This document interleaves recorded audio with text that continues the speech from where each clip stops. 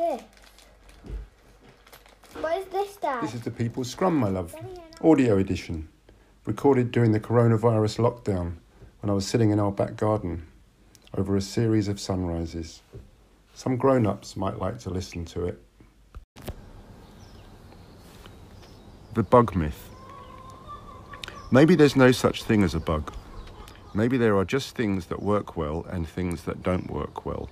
And this is true for toasters, DVD players, phones, orange juicers, nutcrackers, speedboats, as much as it is for software. Life isn't perfect, and nor are the artifacts of life. No product satisfies 100% of its users. In software, we get all knotted up about bugs and arguing whether something is a requirement, a bug, a new feature, or scope creep. Who cares? This is not a rhetorical question.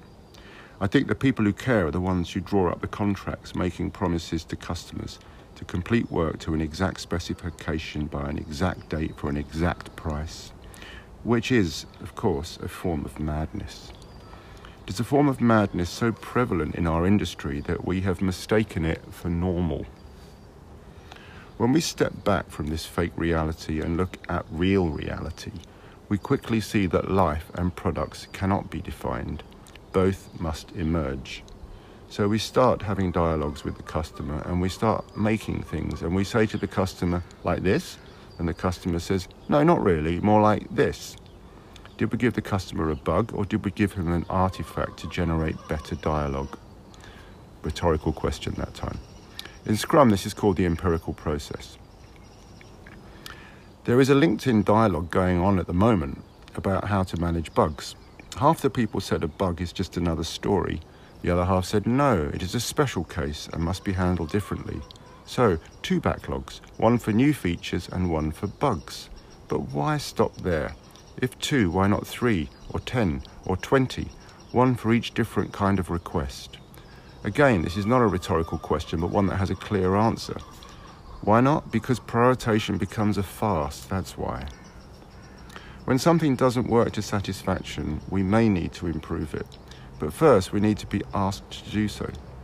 Thus, a request needs to be made. Please do this thing for me. And we can respond, I'd be happy to. Let's look at the many other things you also asked for so we can decide when we'll do this new thing. It's that simple. And note, requests and requirements are not the same thing. A request is a possibility to explore. A requirement is a kind of demand. A request opens up dialogue, a requirement closes it down. We can eliminate the bug requirement argument by dropping both terms and simply using the term request. Don't be a slave to bugs. A bug is a small 6-legged creature, and last I looked, God made them perfectly to fit the Earth's ecosystem. Improvement unnecessary. Let them be. A badly designed or badly made artifact can be improved, or it can be thrown away and we can make new stuff. Arguing about requirements and bugs and scope creep is futile. All we really need to do is learn how to make clear requests of one another, and then we can explore, openly, collaboratively, and with a shared purpose.